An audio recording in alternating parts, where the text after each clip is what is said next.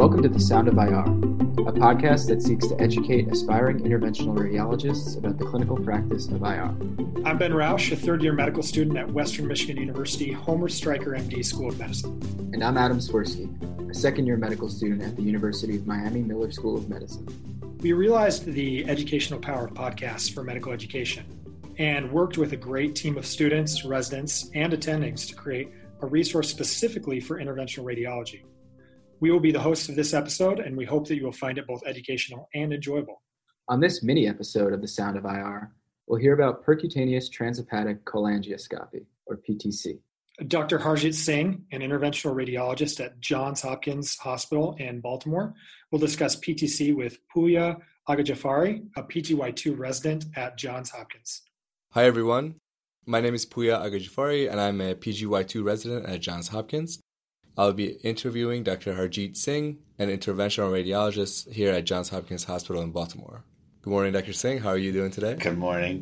How are you? Good.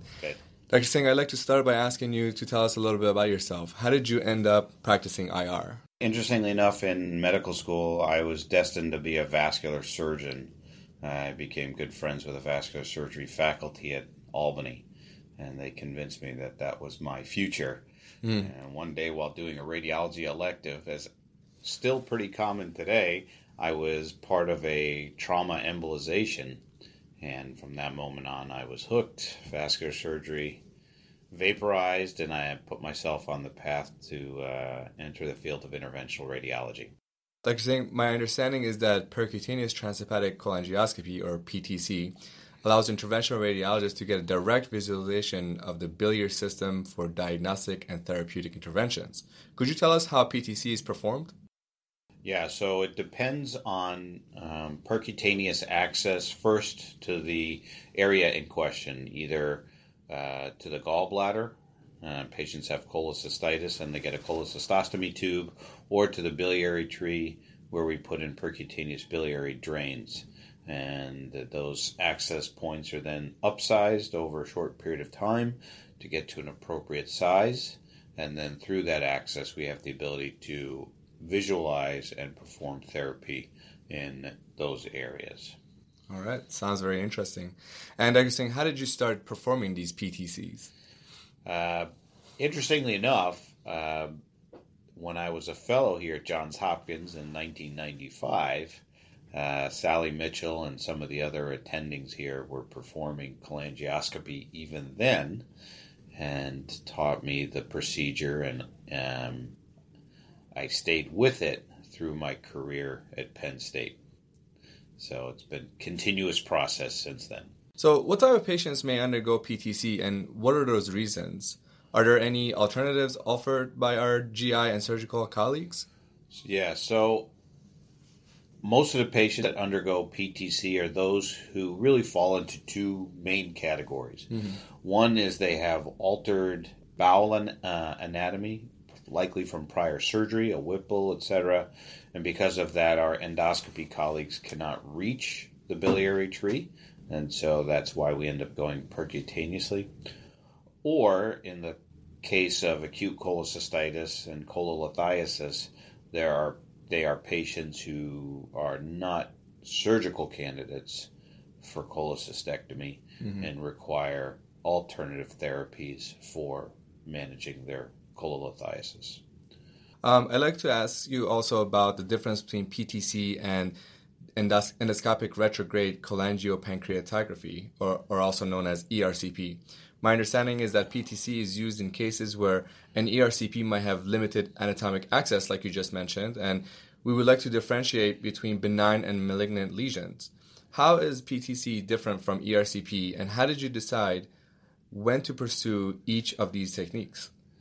So I think the critical things is, and we've reflected on it already, in patients who have altered anatomy, for sure, ERCP can't reach the bile ducts. Even in patients who have intact anatomy, if there's a lesion that's very peripheral in the intrahepatic biliary tree, it's still difficult for our endoscopic colleagues to reach those lesions. And then sometimes a percutaneous approach where we're coming in peripherally is a much better way to access that area. The method for picking which patients really falls on the idea that they can't be done in traditional methods. And so we, as interventional radiologists, should offer then an alternative way to resolve the issue, whether it be identifying a lesion in the biliary tree, removing stones, or evaluating strictures. Now, I understand that PTC is very safe and an effective procedure. Nonetheless, no technique is perfect. What are some reasons why a PTC attempt may be unsuccessful? So, in my practice over the years, I think the most common reason that PTC has been unsuccessful is because of essentially technical failure. The attempts are usually not unsuccessful. Most of the time we can get access, we can get the larger tubes in, but if they have, let's say, large stones in the gallbladder, I have been sometimes unsuccessful in treating those stones with laser lithotripsy. There have been a couple times where the patient's system had been either so infected and the large amount of infected material within the biliary tree made it unwise to proceed with cholangioscopy. And I have had one patient with some significant bleeding.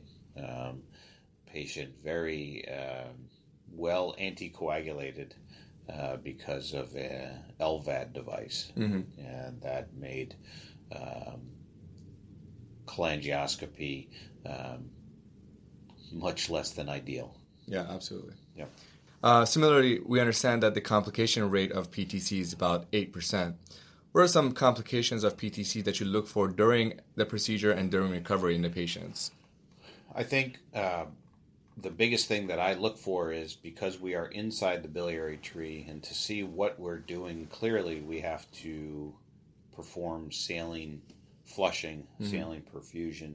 I think my biggest concern is always the idea of overpressurizing the biliary tree, and because of that, inducing bacteremia and possible sepsis. Yeah. I think the other thing is when you're working in a confined space, such as the gallbladder, careful use of the scope, the laser, or a lithotripter device is critical, because if you approach the wall of the gallbladder with any of those devices, there's the risk of tear. You'll see that right away. Delayed biomas do occur, but those patients present very similar to those patients post-surgical who end up with a post-operative abscess. It's uncommon if you're very careful, but it's something to keep in mind if you do run into the unfortunate event of injuring the gallbladder wall, or quite frankly, even the bile duct wall. Dr. Singh, thank you so much. Can you give us 5 main takeaway points about PTC? Sure. I think, number one, I think everybody has to understand that it's safe and effective. 2, that we look for patients who are not appropriate endoscopic or surgical candidates. This is not a procedure to replace the traditional methods of visualizing the bile ducts or removing the gallbladder. I think that most major academic centers who have track records of performing cholangioscopy and cholecystoscopy may fare better because of the number of procedures performed. Patients, if they are candidates for this, must understand that this is a process. Surgery is go into surgery, have your gallbladder removed, and you're done.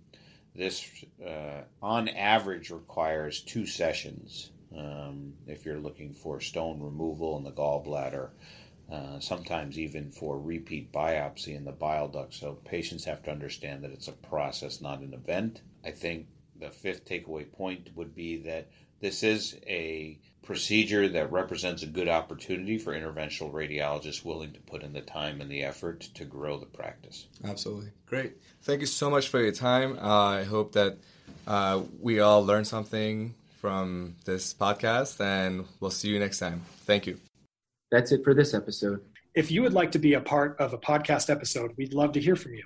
If you are interested in interviewing a practicing IR physician, being interviewed by a member of our team, or contributing in any other way, please let us know.